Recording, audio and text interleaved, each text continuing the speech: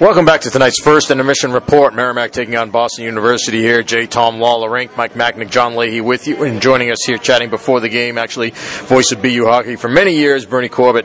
And first of all, Bernie, got to ask you about a couple of things I know dear to your heart. First of all, recently, or not that long ago, actually, Rolling Stones, passing of Charlie Watts, and really such an impact in rock and roll history. And I know you have been a huge follower of the Rolling Stones, chronicler of their escapades, as it were, and in print as well. Your thoughts on Charlie Watts? Yeah, the rock of the rock. I mean, the foundation to which the temple was built with his drumming. And he gave a swing to rock and roll too. I mean, poor Charlie. I said to one of my friends, who's a big Stones fan at the time, I said, just a nice, quiet English gentleman. He just wanted to play drums in a jazz band, and then he was like kidnapped by these aliens. For about a half century, it became a multi-millionaire, but no, he was really special. And Charlie, a friend of mine, John DeChristopher, he is the artist rep, longtime artist rep for Zildjian Cymbals, which is located down in Norwell. Worldwide headquarters for Zildjian Cymbals is in Norwell, by the way, if anybody's scoring at home. Yeah. And John spent a lot of time with all the great drummers of rock and roll. And John was a huge Rolling Stones fan, and he actually had the opportunity to spend time with Charlie. And to get an idea of how Charlie, your idols, sometimes you're disappointed. John talked about going to London with Charlie Watts, walking around central London to go for tea. Charlie impeccably dressed as always, right to the letter, the hair, no hair out of place.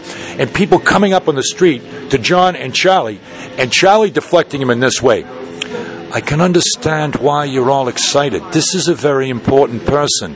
This is John DeChristopher from the United States. He handles my cymbals. How do you not love a guy like that? Is that unbelievable? God bless him and God rest his soul. Miss him tremendously. Yeah. And of course also taking place the same time as this, the Red Sox big game here down in Houston, Game 6. Looked like they were couldn't be beaten, right? And then all of a sudden it turned around. It shows you how quickly sports can change, doesn't it? Absolutely. Joe Torre, momentum is tomorrow's starting pitcher, and I think we've seen evidence of that. What happened in the last game is what I feared, which is Valdez realized this is a team that he pitched so well against twice during the regular season. He seemed to get that back, and obviously to shut the Red Sox down the way that they did. But it's a shame. I mean, Sale pitched well enough to certainly keep him in the game and quality effort and everything. The offense is going to have to come back. They're going to have to score runs to win. Evaldi, you give them everything and give them a quality start, but if they don't score, they're not going to win. But hopefully we're going to get to a Game 7 tomorrow. Yeah, you'll be following the game during this one? I know we will.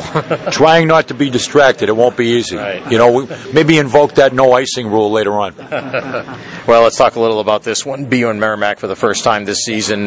These two teams played a couple of games near the end of last year, split those games. They're both 2-2 coming into this one. Both, I think, still trying to find themselves to a certain extent. BU certainly has been really hit by the injury bug and still without some of the key guys like Tuck and O'Brien. But what have you seen from this BU team so far?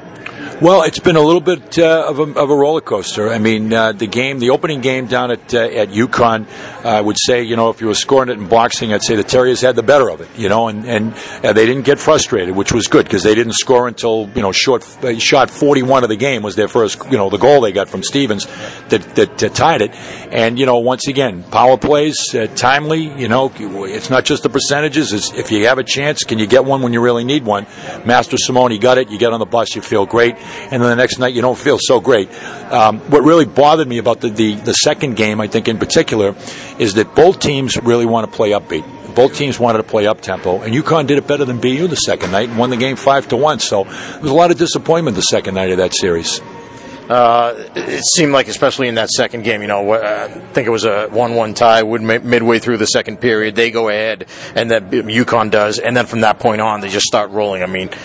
You look at points in the game, key points in the game, how does your team respond to adversity and so on. It seemed like the first night they were able to do that, maybe the second night not so well. Yeah, the second night was not so well on any level. I think they learned. Hope that they learned something to take forward from that game.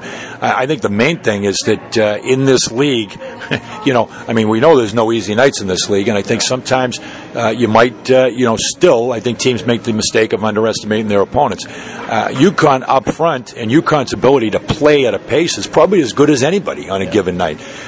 If they get goaltending, and that might be one of the question marks for them a little bit as far as the experience in goal, they're another team that's going to be a formidable team that could be in the discussion to be, top 4 team in the league. Yeah. Speaking of those games and so on, is home ice not what it used to be in Hockey East? It seems to me like, it's a lot easier, relatively speaking, to win on the road than it used to be.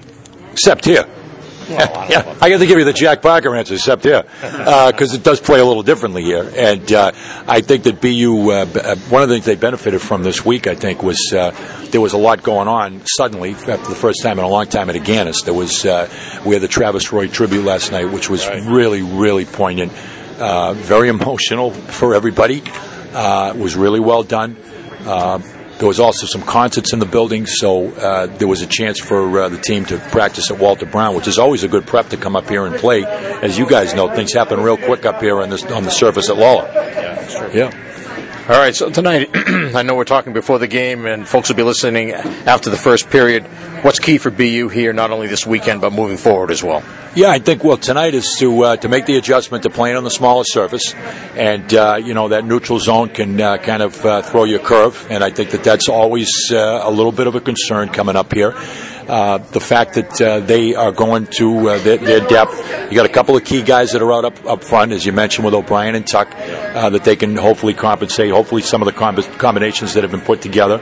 But I think it's important for BU to try to assert themselves and to make this their kind of game, and also to be disciplined. The first night against Sacred Heart, BU was shorthanded for 9 of the first 17 minutes. You can't let that happen. I'm impressed with the depth of the Merrimack team up front.